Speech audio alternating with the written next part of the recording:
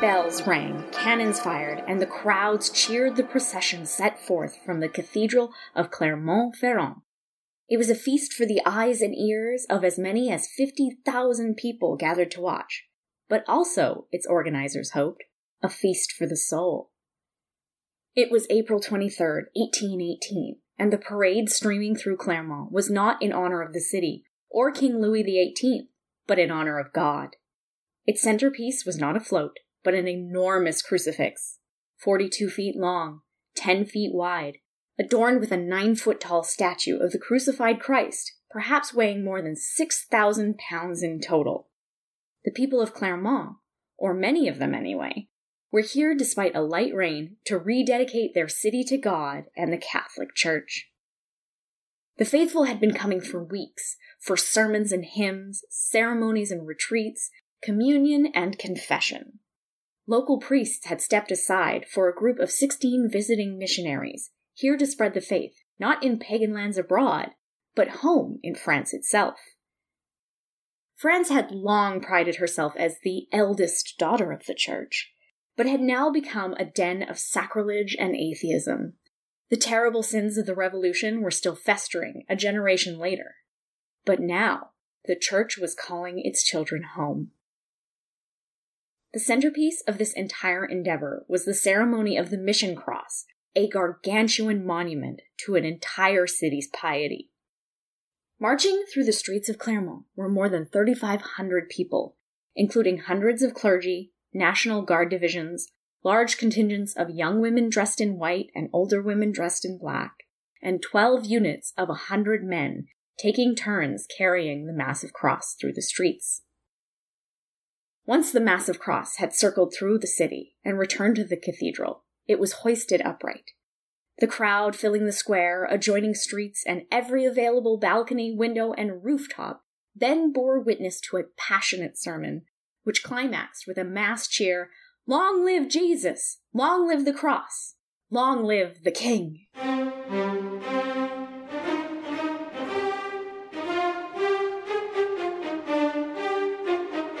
This is The Siècle.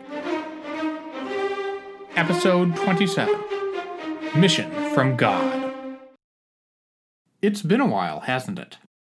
Nothing bad has happened to me, just a mix of procrastination and a big, complex tangle of a topic. Religion is tricky. Who knew? You just heard Bree Jensen of the Pontifex podcast reading The Cold Open, a look at one of the most dramatic set pieces of the Bourbon Restoration, the revival missions trying to bring the Catholic Church back into the lives of her wayward French parishioners. The 1818 mission in Clermont was just one of hundreds of similar missions held across France during the Bourbon Restoration. They were among the most prominent and public symbols in the period of the traditionalist side of the Restoration monarchy, the efforts to restore the pre-revolutionary union of throne and altar. But not everyone joined a mission choir or hauled a giant crucifix through town. France in the Restoration was a complex religious tapestry. There were plenty of Jews and Protestants as well as Catholics. Many people were effectively a-religious or outright atheist. Even within the Catholic Church, a host of different factions and orders disagreed with each other about the best way to bring France back to the Church. It's that full religious picture that we're going to explore today. Not only is religion vital to fully understand France at this time, it's especially vital to understand the new King Charles X. Most of the roughly 30 million French people in 1815 were at least nominally Catholic. I haven't been able to find any specific numbers on exactly what share of the French were practicing Catholics circa 1815, but contemporaries often took a dim view of the state of French souls. In 1826, the Pope's representative to France lamented that more than half the nation is in complete ignorance of its Christian duties and is plunged into indifference. It was particularly bad in Paris, he went on, where hardly an eighth of the people go to church, and one can wonder whether there are as many as 10,000 men in the capital who practice their religion. Not everywhere was as secular as Paris, but this wasn't just a city versus country affair. There were plenty of areas where peasants had stopped going to church too. Vast swaths of northern France were effectively de-Christianized, with pitifully few people attending church even once per year for Easter. On the other hand, in more religious areas like some southern or western departments, as many as 90% of people attended Easter Mass. The declining importance of Catholic religion for France can be seen in all sorts of areas. Contemporary polemicists lamented the astonishing immorality they found in French town after town, such as the northwestern town of Le Mans, where a missionary claimed the young people are lost.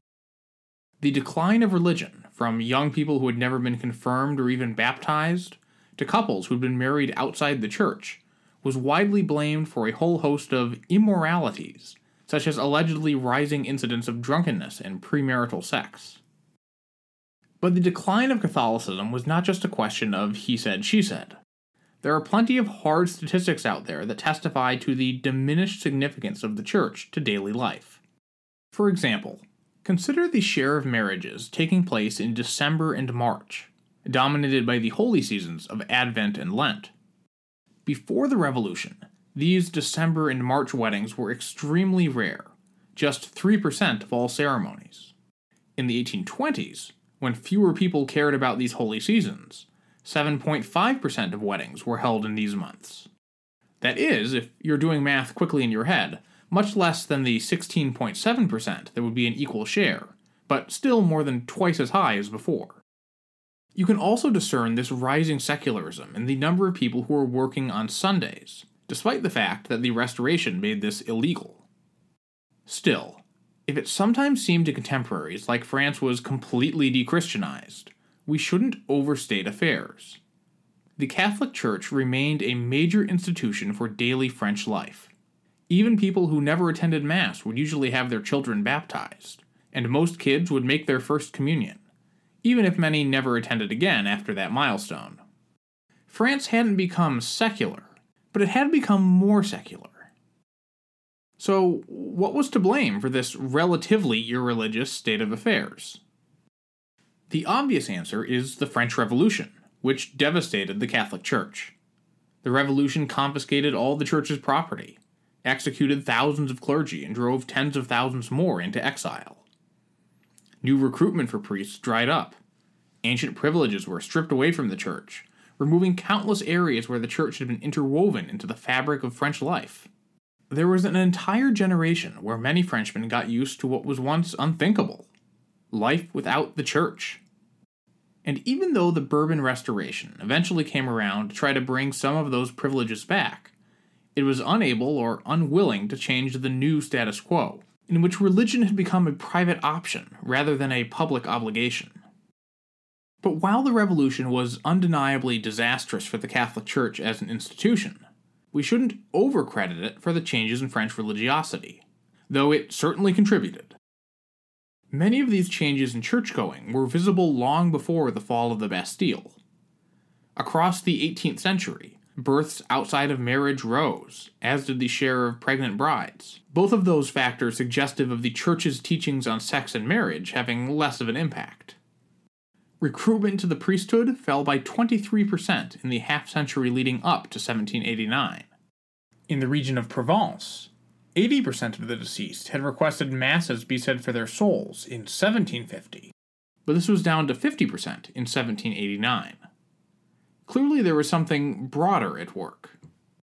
Some contemporary Catholics believed a primary culprit were Enlightenment writers like Voltaire and Diderot, whose works were seen as skeptical, atheistic, and anti-clerical. And, they argued, the ultimate intellectual source of the political upheavals that overturned the old regime in 1789. The counter-revolutionary thinker, Joseph de Maistre, contrasted Voltaire with the radical Jacobin Jean-Paul Marat. Quote, "This Voltaire, whom blind enthusiasts transported to the Pantheon, is perhaps, in the judgment of God, guiltier than Marat.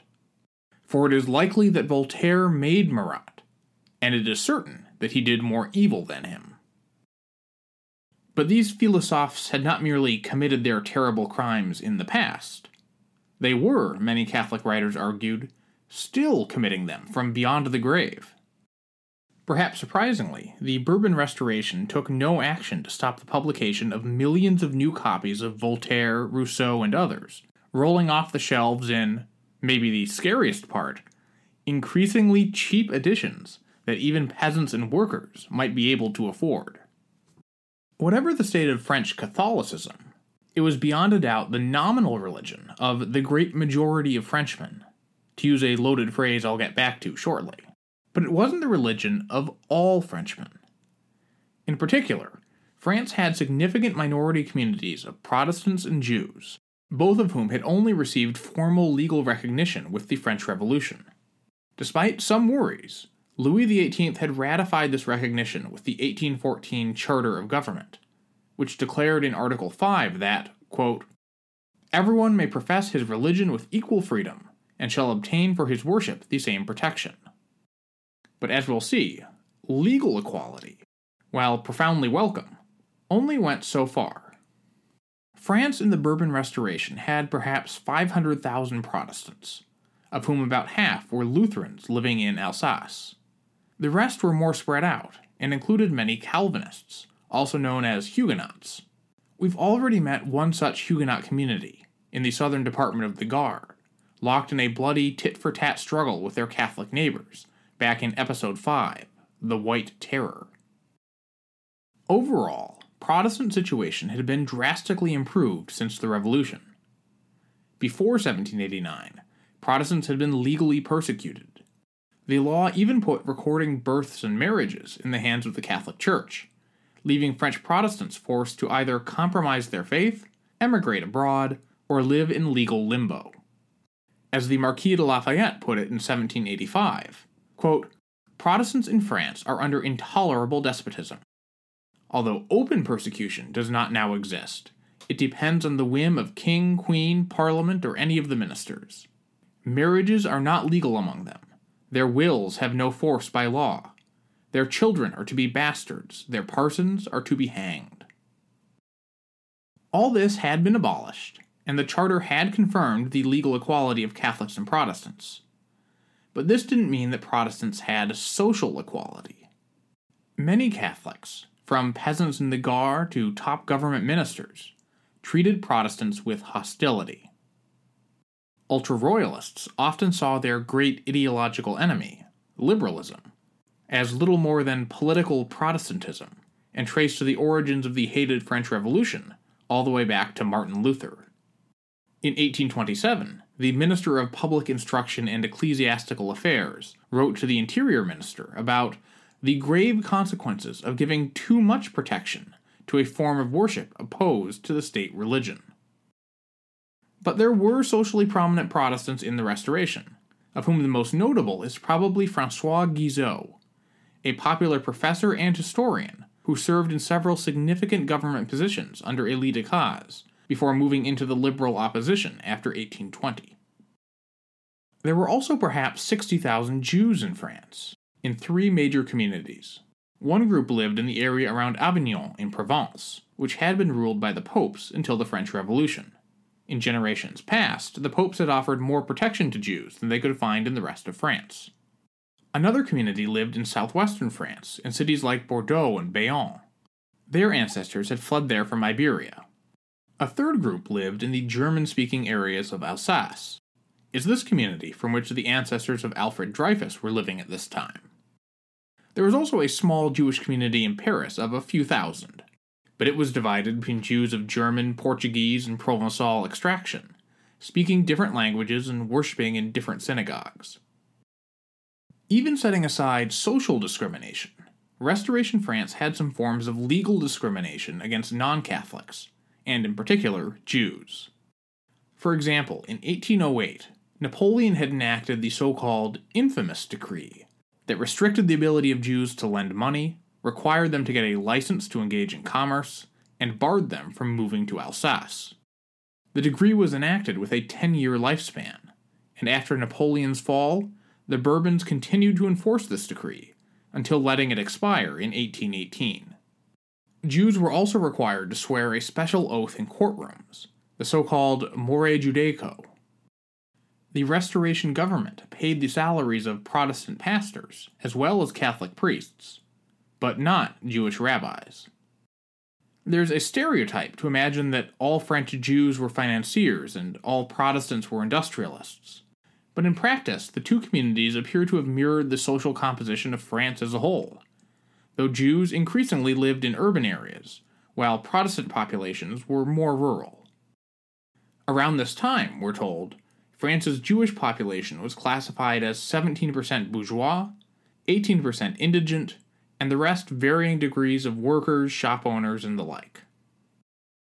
As a final bit of background, I'd like to touch on two areas where the Restoration saw the early stages of significant religious transformations that would continue and accelerate over the course of the 19th century: evolving theology and an increasing gender divide over religious attendance. The stereotypical message French Catholics had heard from priests in the 18th century was intense and dark, visions of hellfire intended to bring the fear of God to parishioners. That's not to say that priests never preached about a God of mercy, only that a God of justice and even vengeance was more common. And that appears to have held true into the period of the Restoration, though changes were slowly brewing. Starting in the 1820s, different perspectives started to gain steam in France, ones that urged a softer, more sympathetic tone from a priest to his flock, to inspire them with hope rather than fear. This process took time, and may have taken root sooner in the cities than the countryside. But by the second half of the 19th century, there will be a profound qualitative difference in the tone French priests take from the pulpit.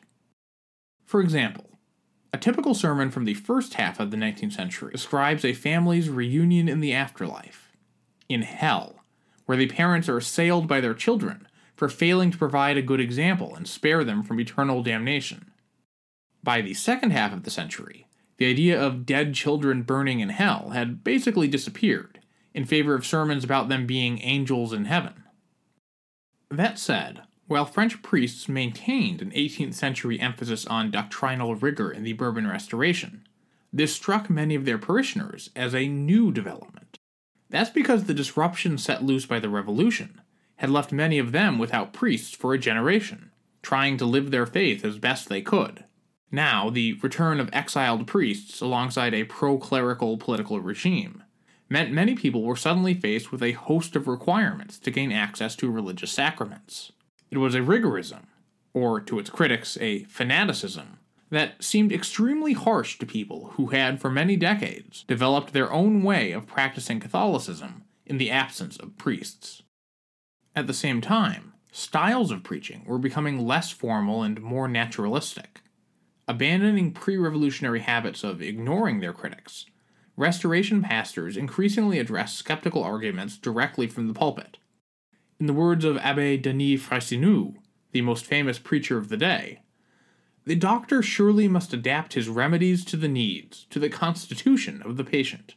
Such is the current malady of the spirit, that one can only effect a cure by adopting a new method."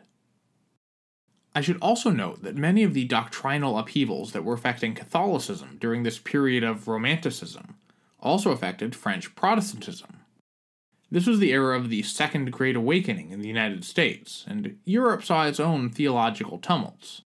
I won't go into detail about these changes and disputes here, but suffice to say this was a lively period in French Protestantism, rife with new movements, doctrinal disputes, and active societies for evangelism and social work.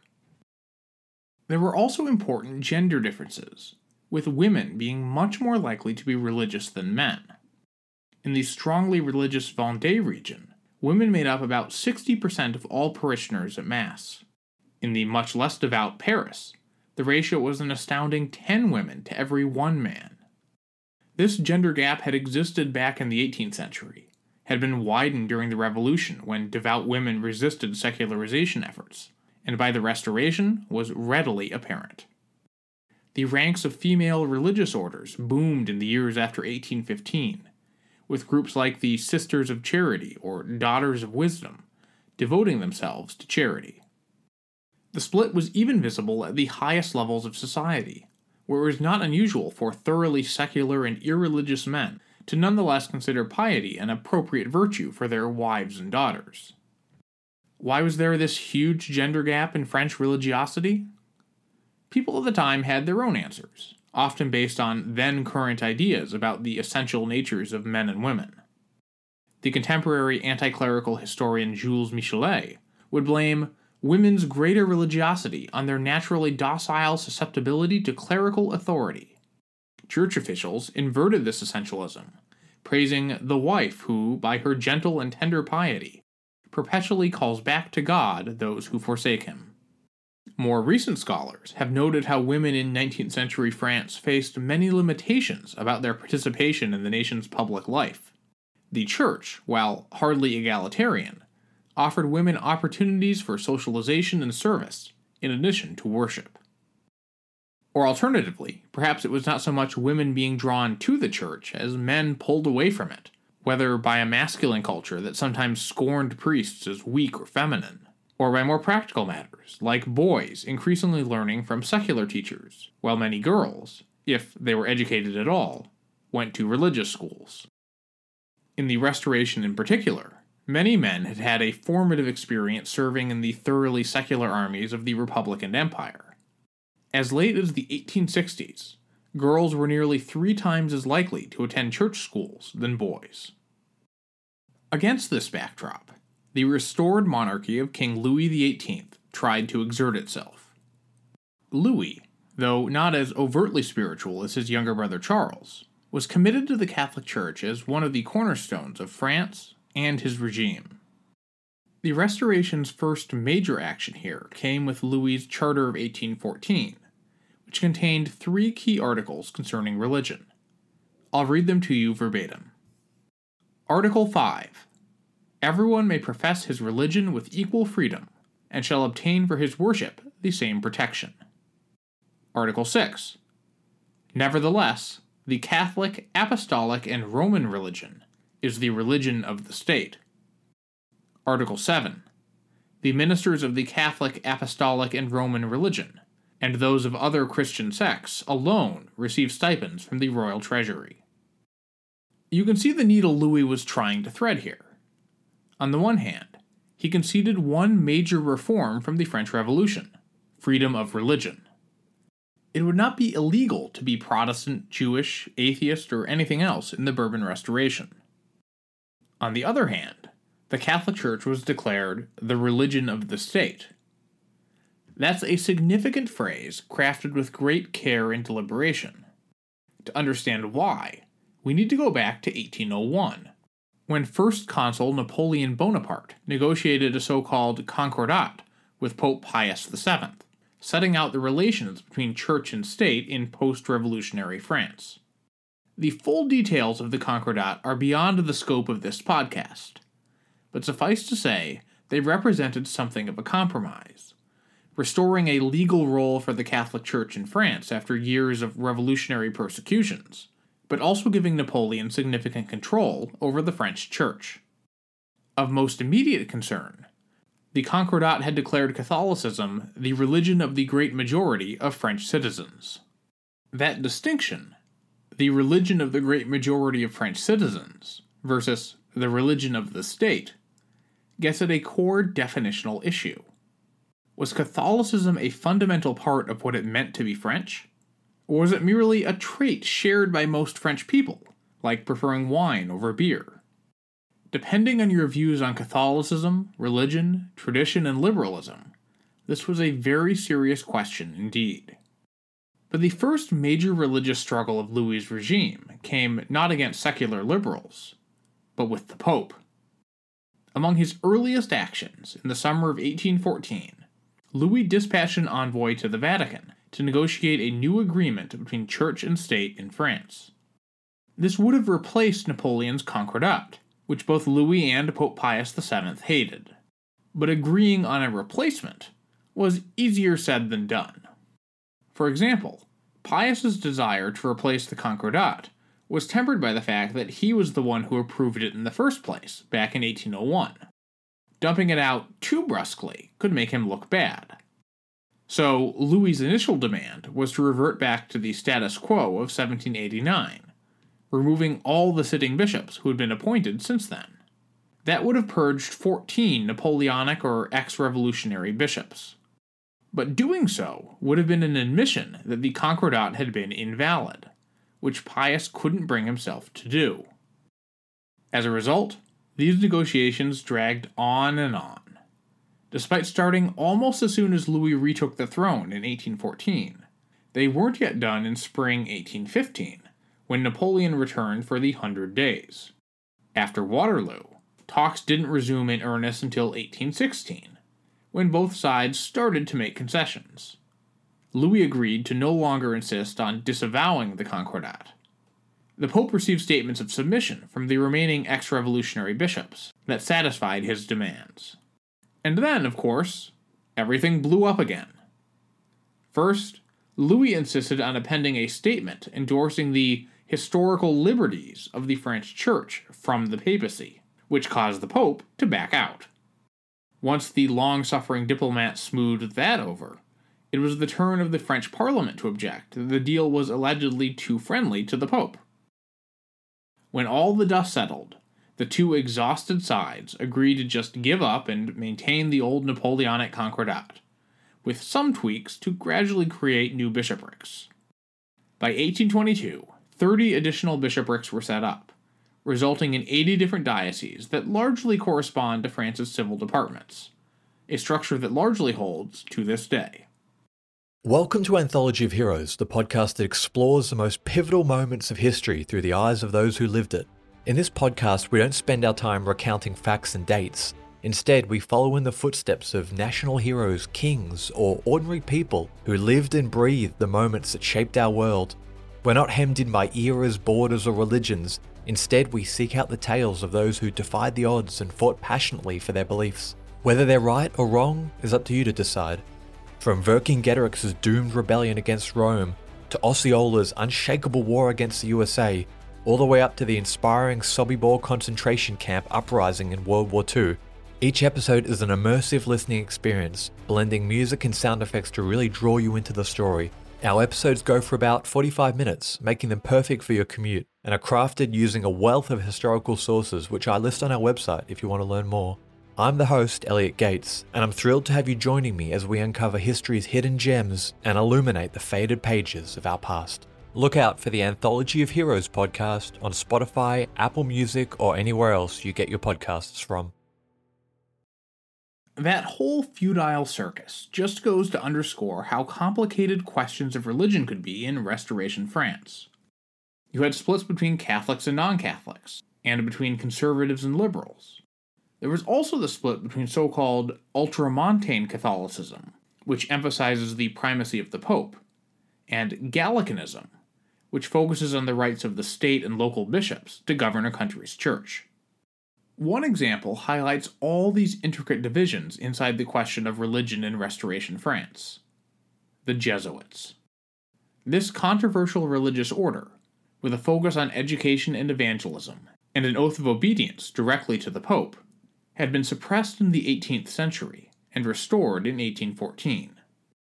The order's supporters saw them as, quote, the natural and necessary champions of counter-revolution, whose discipline and facility with argument and education could counter the philosophes and Freemasons, seen as bolstering the secular left. They were in turn seen by the left as a sinister cabal, subject of 1,000 conspiracy theories, sort of a mirror image to how the right often saw Freemasons. But even on the right, the Jesuits had enemies, including a movement called the Jansenists, who urged a severe, rigorous approach to faith. The Jansenists saw the evangelizing Jesuits as softening and twisting core Catholic doctrines to try to make them palatable for mass audiences, and bitterly attacked the Jesuits from the right as quasi-heretical.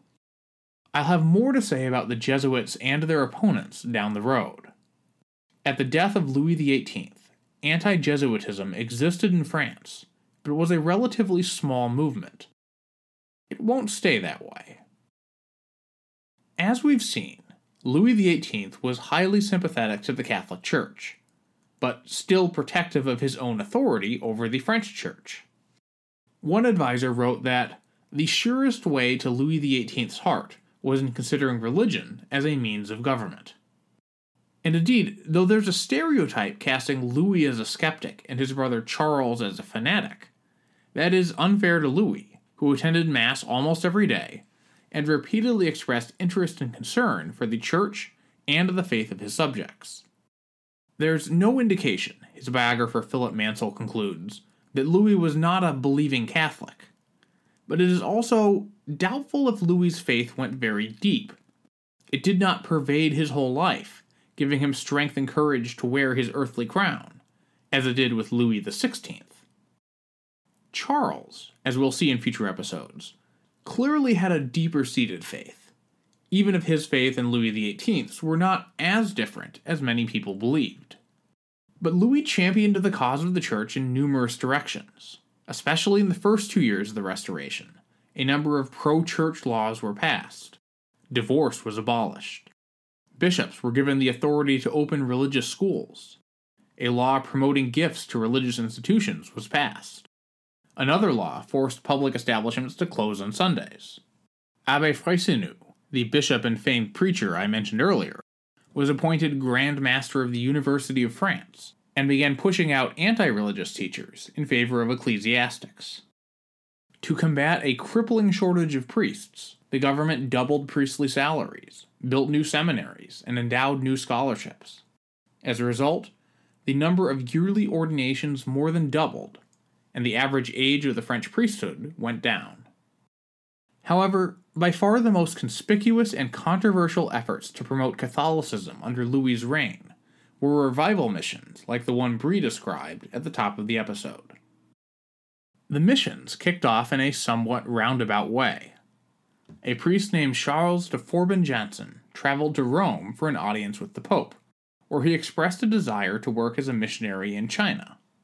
But the Pope replied that, "It is necessary first to offer our aid to the populations which surround us," and sent young Forbin-Jansen back to France, where he promptly signed on to a group that was soon incorporated as the Missionnaires de France, or Missionaries of France.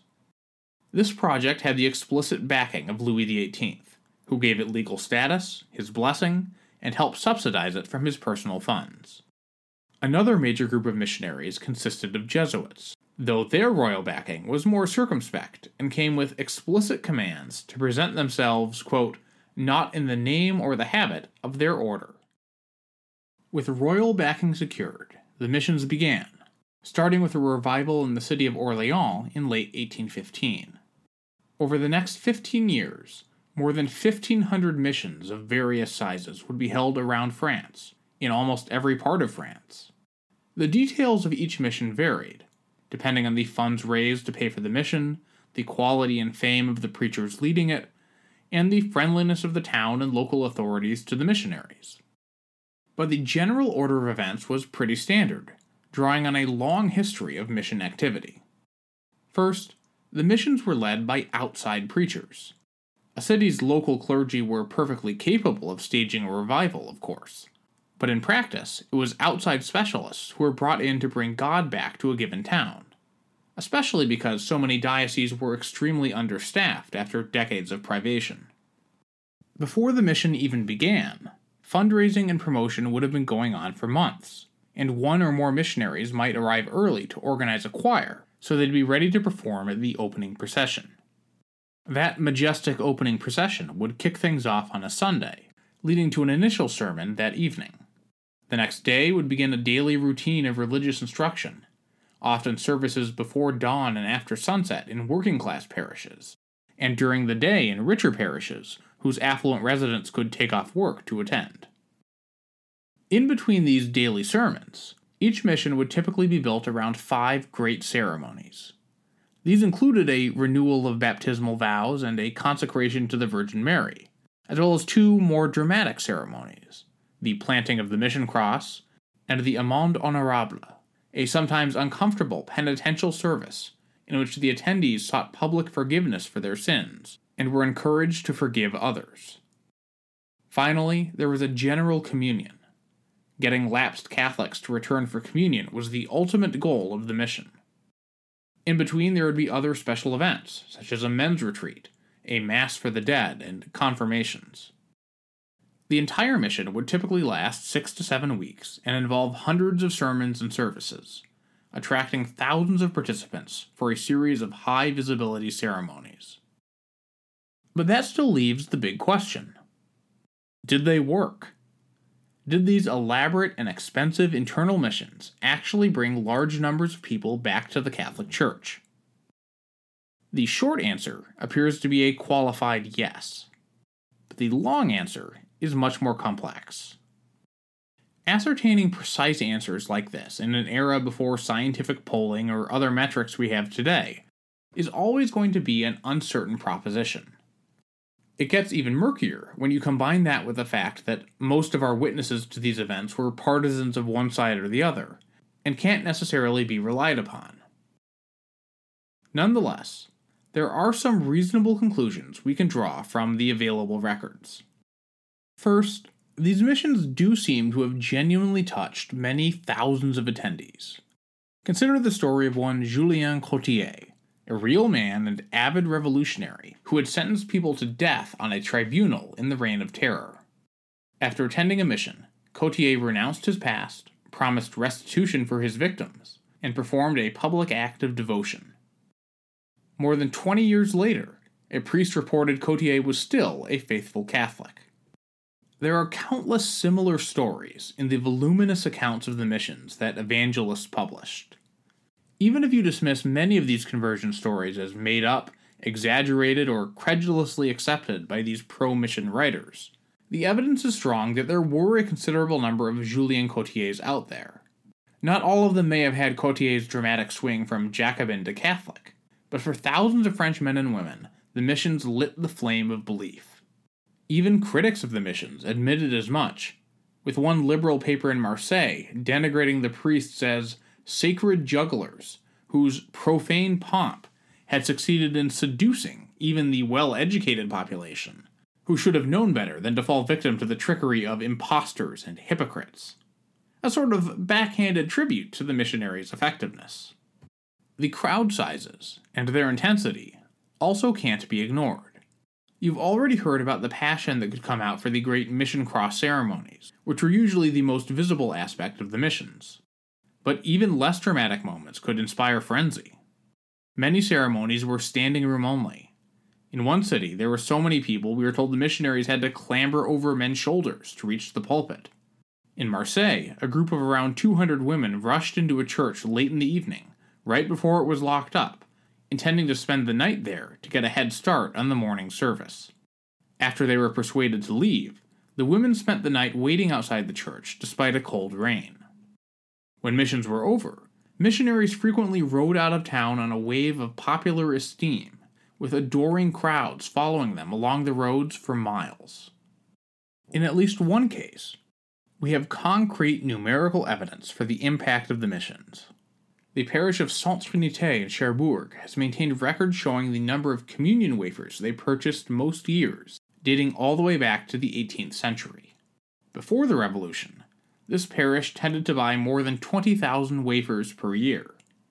But starting in 1791, this fell to below 15,000, and stayed in that area throughout the years of Napoleon and the first part of the Restoration. But in 1821, when the area hosted a mission, the number of wafers purchased more than doubled to around 36,400. This total fell a bit in subsequent years, but never so low as it had been before the missionaries came to town. Post-mission, more people in this little parish were taking communion, and there's no reason to believe it was an anomaly. Another scholar has calculated that, on average, a mission would result in 250 to 300 men returning to communion in each of the 84 departments where missions took place, as well as twice as many women. If you multiply that out, you get something like 75,000 new converts nationwide, or about 0.25% of France's population of around 30 million. On top of that, you have to add untold numbers of currently observant Christians, who became more fervent in their beliefs.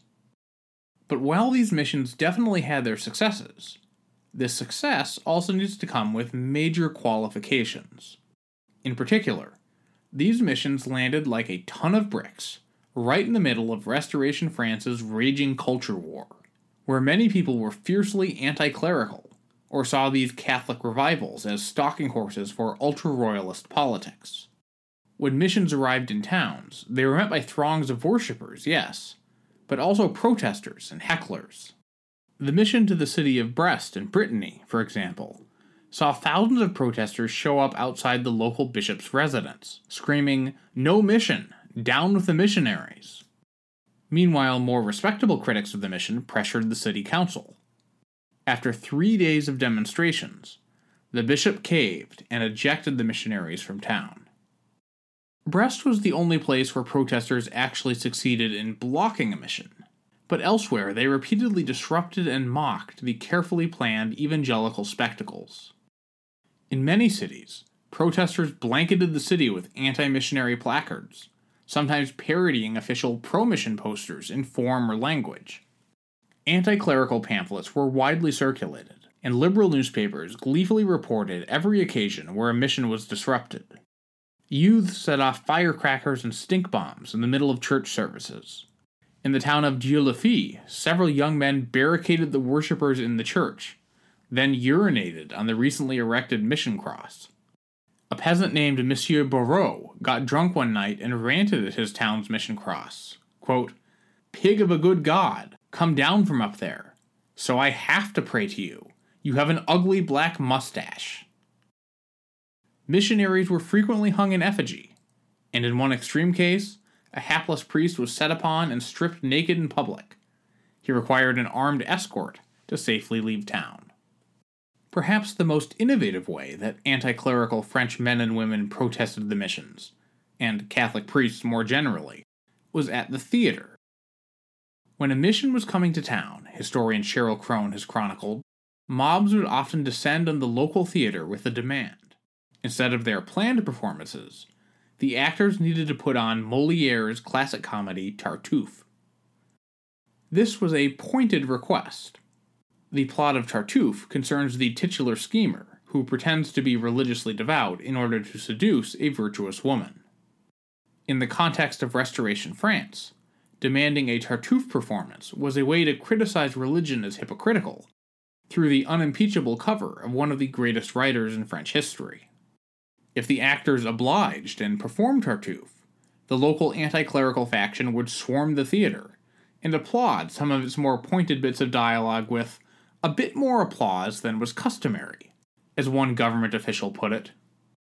If the actors tried to perform another play, audience members would disrupt the performance, throwing things or loudly chanting, "We want Tartuffe, nothing but Tartuffe." If the actors resisted, or more accurately, if local officials resisted, these episodes of so-called tartufferie could spill out into the streets for weeks of protest. One high-profile tartufferie incident in Rouen in 1825 began on April 18th and persisted through weeks of protests until May 6th, when Tartuffe was finally performed after no less than King Charles X intervened to authorize the performance. Police often blamed these disruptions on local bourgeois liberals, who certainly cheered them on, but in most cases, incidents of tartufferie appear to have been driven by working-class theater-goers. I could talk far more about this fascinating campaign, but in the interest of time, I'll just recommend you check out Cheryl Crone's book, Politics and Theater, The Crisis of Legitimacy in Restoration France. You can find a link to buy that book at thesiecle.com/episode 27. So why did the missions provoke such hostility? Some of it was simple and straightforward. Irreligious people who didn't like their country's dominant religion and especially didn't like it being shoved in their faces. Even in the present day, there are lots of people who are actively anti-religious. But the full explanation goes beyond that. Whatever influence religions have in modern Western democracies, the Catholic Church in the Bourbon Restoration was many times more influential and important. It was inextricably bound up in questions of both politics and social life. French liberals, for example, had very good reasons to resist the missions. The missionaries were not politically neutral, but often explicitly preached counter-revolutionary and ultra-royalist doctrines. Among the sins that people were asked to repent in the Amende Honorable, for example, was having purchased church property during the Revolution, the so-called biens nationaux that I talked about all the way back in episode 1, which up to 10% of the population had purchased. When I mentioned that agitation for the return of the biens nationaux was one of the factors undermining the Bourbon regime, this is the kind of agitation I'm talking about. The biens nationaux weren't the only aspect of the revolution that missionaries took aim at. Another sin they said needed to be atoned for was having served in the armies of the Revolution or Napoleon. Missionaries told many couples that their long-standing marriages were in fact illegitimate because they had been performed under a revolutionary regime, that their children were bastards in the eyes of God unless they remarried under legitimate priests. Those striking mission crosses were often raised explicitly on sites where revolutionaries had planted a liberty tree or where a guillotine had operated, a deliberate attempt at reconsecrating the landscape. And remember how many Catholics saw the writings of Enlightenment philosophers as pernicious and evil?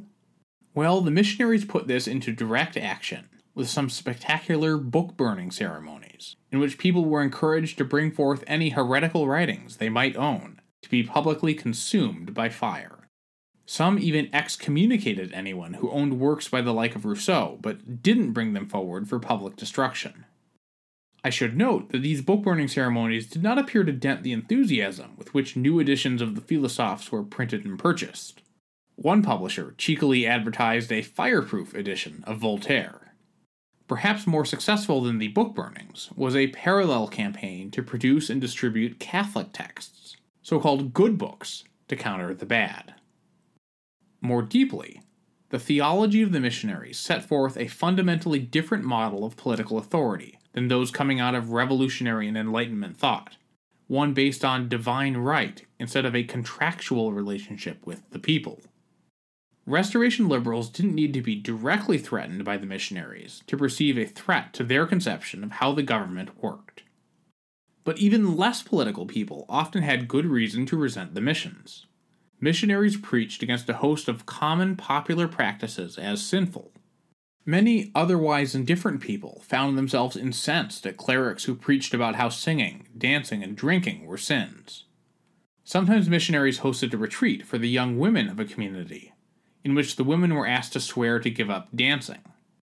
As historian Martin Lyons notes, nothing was likely to infuriate the young men of the village more than this approach. Missionaries criticized reading novels and the pleasures of cabarets and cafes, and lambasted the theater, even when Tartuffe was not being performed. To these abstract criticisms were added very real disruptions. Missionaries usually tried to get cafes and cabarets closed, and theater seasons suspended for the duration of the mission. These clashes with popular culture were not accidents that the missionaries stumbled into, but very deliberately chosen. For example, missions were often scheduled to overlap with, and thus preempt, the riotous festival of Carnival. This not only threatened what to many people was one of the highlights of the year, it also threatened the livelihoods of many workers and small businesses who catered to the festivities. A group of bakers in Marseille, for example, submitted a petition against their city's 1820 mission, urging the missionaries to, quote, cast a sympathetic glance at our young boys, whose sales for the Carnival season represent their annual salary.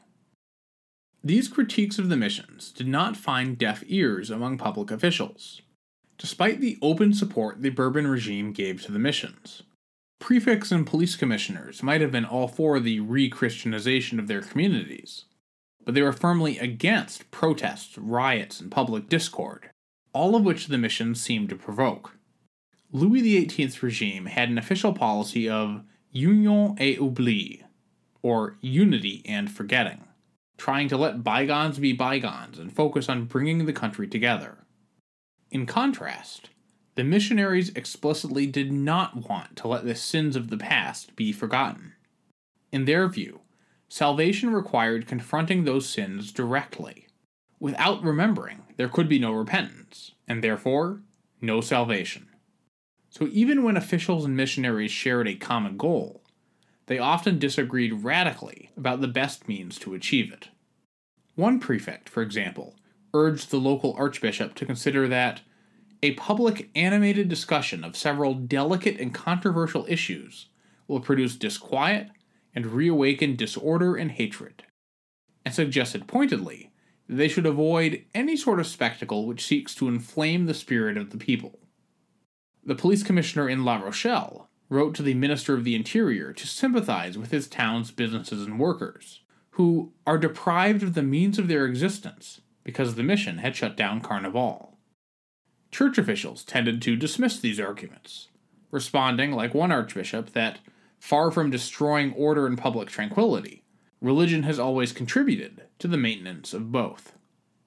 One of the most common friction points was not whether a mission would occur at all, but how prominent it would be.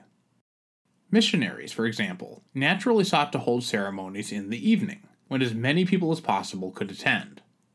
But public officials saw nighttime services as most prone to riots and troublemakers, and they pressured, almost always unsuccessfully, the missionaries to wrap up their ceremonies before sunset. Officials sometimes, as we've seen, pushed back on plans to hold missions during Carnival. They often tried to censor missionary sermons to avoid inflammatory content, and sent police spies to the missions to gather information about what the priests actually said. Prefects also applied pressure on missionaries to hold ceremonies indoors, rather than outdoor processions that would thrust them into the view of, and potential conflict with, local non-believers. This back and forth between the missionaries and public officials wasn't uniform everywhere.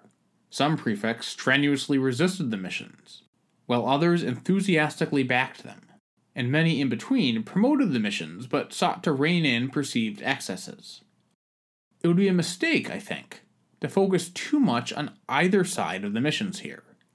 The backlash to the missions was real and important, but so were their successes in partially revitalizing French Catholicism. This struggle between the Church and its critics did not begin in the Bourbon Restoration, and it will still be being waged long after the last French Bourbons are dead. But this long-term war is about to heat up in our narrative. During the first decade of the Restoration, the fierce local conflicts over Catholicism and the missions never rose to become a dominant national issue. That seemed partly due to Louis's reputation. Though he was a supporter of the missions, his image as a moderate and somewhat skeptical man who had clashed repeatedly with the ultra-royalists took some of the force out of missionary controversies. But in 1824, Louis died, and was replaced on the throne by his brother Charles X, who had a very different reputation. And as we'll see in coming episodes, the religious controversies that simmered under Louis will erupt under his brother. Meanwhile, Charles will abandon some of his brother's caution, and much more openly align secular authorities behind the idea of a Christian monarchy as preached by the missionaries. I'll explore all that in our next episode, which, I promise, will be out much more quickly than this one. My thanks again to Bree Jensen of Pontifex for voicing the cold open. If this episode has you eager to learn more about the Catholic Church, and if you don't mind a little light blasphemy between friends, be sure to check out Pontifex. I've included a link at thesiecle.com/episode 27. I'd also like to thank Stephen Kurtz and David Perry for helping me track down copies of a few hard-to-find sources.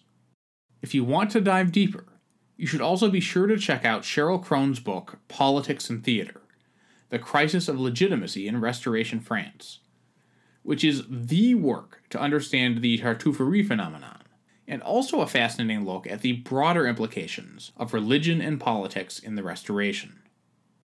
For now, be sure to tune in next time for episode 28, Charles in Charge.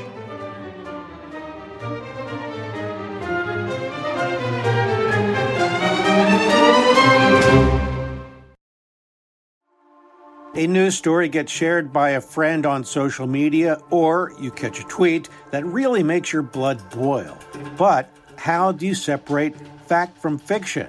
That's the premise behind Disinformation, a 10-part series from Evergreen Podcasts and Emergent Risk International coming this fall.